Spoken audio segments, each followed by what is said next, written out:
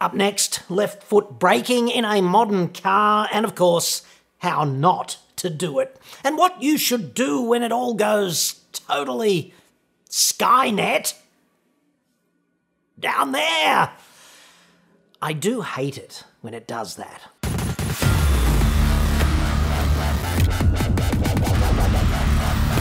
I'm John Cadogan from AutoExpert.com.au, and I get new cars cheap for buyers here in Australia.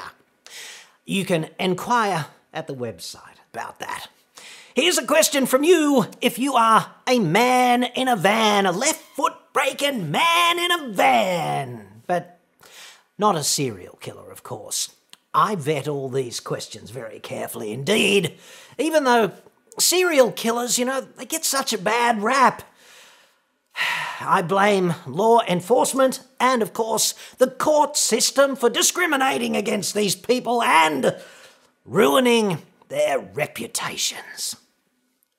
I would love to work on that advertising campaign, of course, just saying, to restore inclusivity to serial killers everywhere. Yes. Where were we? I'm currently driving an Hyundai IMAX diesel. If you drive with 2 feet in slow traffic, i.e. left foot resting on the brake and right foot on the accelerator, the car begins to accelerate, and then it is as if the ignition switch is turned off. I found that if the left foot has released the brakes but is still on the pedal, it causes a confused message to be sent to the ECU. Hyundai says this problem does not exist, but I believe that both Kia and Hyundai diesels have this problem. Obviously, leaving the left foot off the brake pedal is the answer. But this vehicle is a community vehicle and at least 6 drivers in excess of 70 years of age drive it. Maybe you or some of your contacts in the Hyundai service department have experienced this problem. That question does force me to wonder, would I rather be run over by 6 drivers aged 75 or 1 driver aged 450 or 1 duck-sized horse? I find it difficult to make a call here, but I suppose the duck-sized horse is looking rather good if I want to get on the news worldwide, because I suspect that would be a first. On non-serial killer Paul's question here, though, we're going to have a respectful disagreement, I suspect, because this is not, in fact, a problem.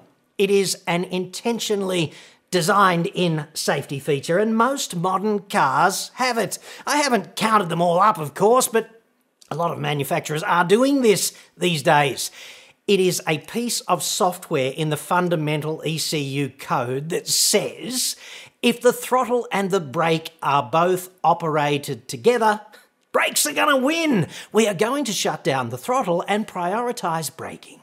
In fact, it is very good to have this feature in your car. Imagine this, okay? You are driving along and, 5 years down the track or something, a dodgy floor mat shifts forward underfoot unexpectedly and it wedges itself against the accelerator, which is flat down on the floor and irretrievable. Or, hypothetically, you might have complete brain fade during some critical driving incident and you jam both pedals flat to the floor instead of just hitting the brake, because high-level cognitive abilities are extremely degraded in a crisis, which of course is why you need fight training, for example, if you want to survive getting mugged in the street, and the same reason why you need advanced driver training if you want to swerve, avoid, and, importantly, recover control in a crisis.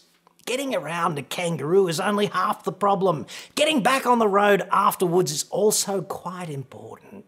Same situation if you are swerving to avoid anything else, like a big fat truck in the middle of the road, or, of course, a child confrontingly. Expecting to be Batman in either situation without putting in the hard work earlier is, frankly, nuts. Perhaps, one's battery-powered adult instrument of some description, which you purchased online and which arrived in plain wrapping as these things do, and which has frankly no business whatsoever being stored under your driver's seat, but which does from time to time make gridlock somewhat more tolerable. Perhaps this device rolls forward unexpectedly and jams the accelerator wide open inconveniently. The point I'm making is the throttle and the brake together, operating together. They should not do this because they do opposite things, and you don't need them both at once. And if you do call on them both contemporaneously for some reason, the car should simply identify that you're being something of a dick and intervene intelligently. In such a situation, I'm told, it does make sense to interlock the throttle against the brake input. Most cars have throttle by wire these days, so it's relatively easy to kill the throttle via ECU intervention. In this situation, it's just a few lines of computer code. So instead of being a bad remake of the movie Speed from 1994 with you starring but minus Sandra Bullock, arguably at her hottest, the car just stops. And I think you'd agree. That's nice. As to this issue of drivers in excess of 70, unquote, I got no problem with that, okay? Provided you can still drive safely. And if you are over 70 and driving, or at any other friggin' age, do not drive with both feet on both pedals at the same time. Don't do that, because you are driving like a dick if you do. If you have developed this poor and annoying habit over time, how about you step right up and undevelop it now? Because it's not that hard. Because if you don't foreseeably need the brake pedal, put your damn left foot back on the floor, preferably on the footrest, so that your body may be effectively braced with your left leg. This is how you are supposed to drive, after all. So just realise that it's very effective for swerving and evasive manoeuvres to have your body braced in the seat. It makes you part of the car, and the miraculous 3-axis accelerometer inside your head functions much better if you are locked together as one. If you're not doing that, frankly, you're an idiot. An idiot. There's no other way to put it. Unwittingly, perhaps, but an idiot nonetheless. Plenty of idiots out there on the road, and absolutely no requirement for you to be one of them. No need for more on-road idiots because, hey, we're all stocked up. Just to recap here, left foot braking with automatics, totally fine. It's the preferred option, after all, because 2 feet, 2 pedals. It's the perfect division of responsibility. The left foot's job is remain on the footrest as the default state, and then when your spider sense tingles and you determine that a braking intervention might soon be required, just shift that foot to above the brake pedal. Not touching the brake pedal, just above. Get ready to stop. And then, if you need to brake, just press the pedal as required. You just saved a second or so preemptively by moving your left foot across, and that is 3 car lengths at conventional urban driving speeds, and much more than that out there on the highway. No other mad Jedi driving technique can save you this amount of stopping space. If you ultimately do not need to brake, just move that left foot back to the footrest. It is totally impractical and stupid to drive with your left foot continually poised above the brake pedal, touching the brake pedal, whatever. Plus, if you press just a little bit, it causes premature brake wear and it rudely shines the friggin' brake lights at the driver behind you, as well as obscuring when you actually start to stop.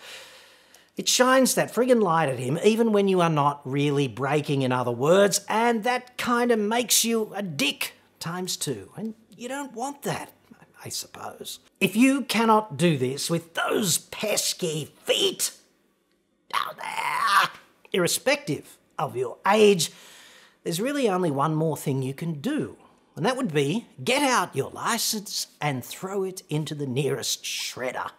in the interest of public safety.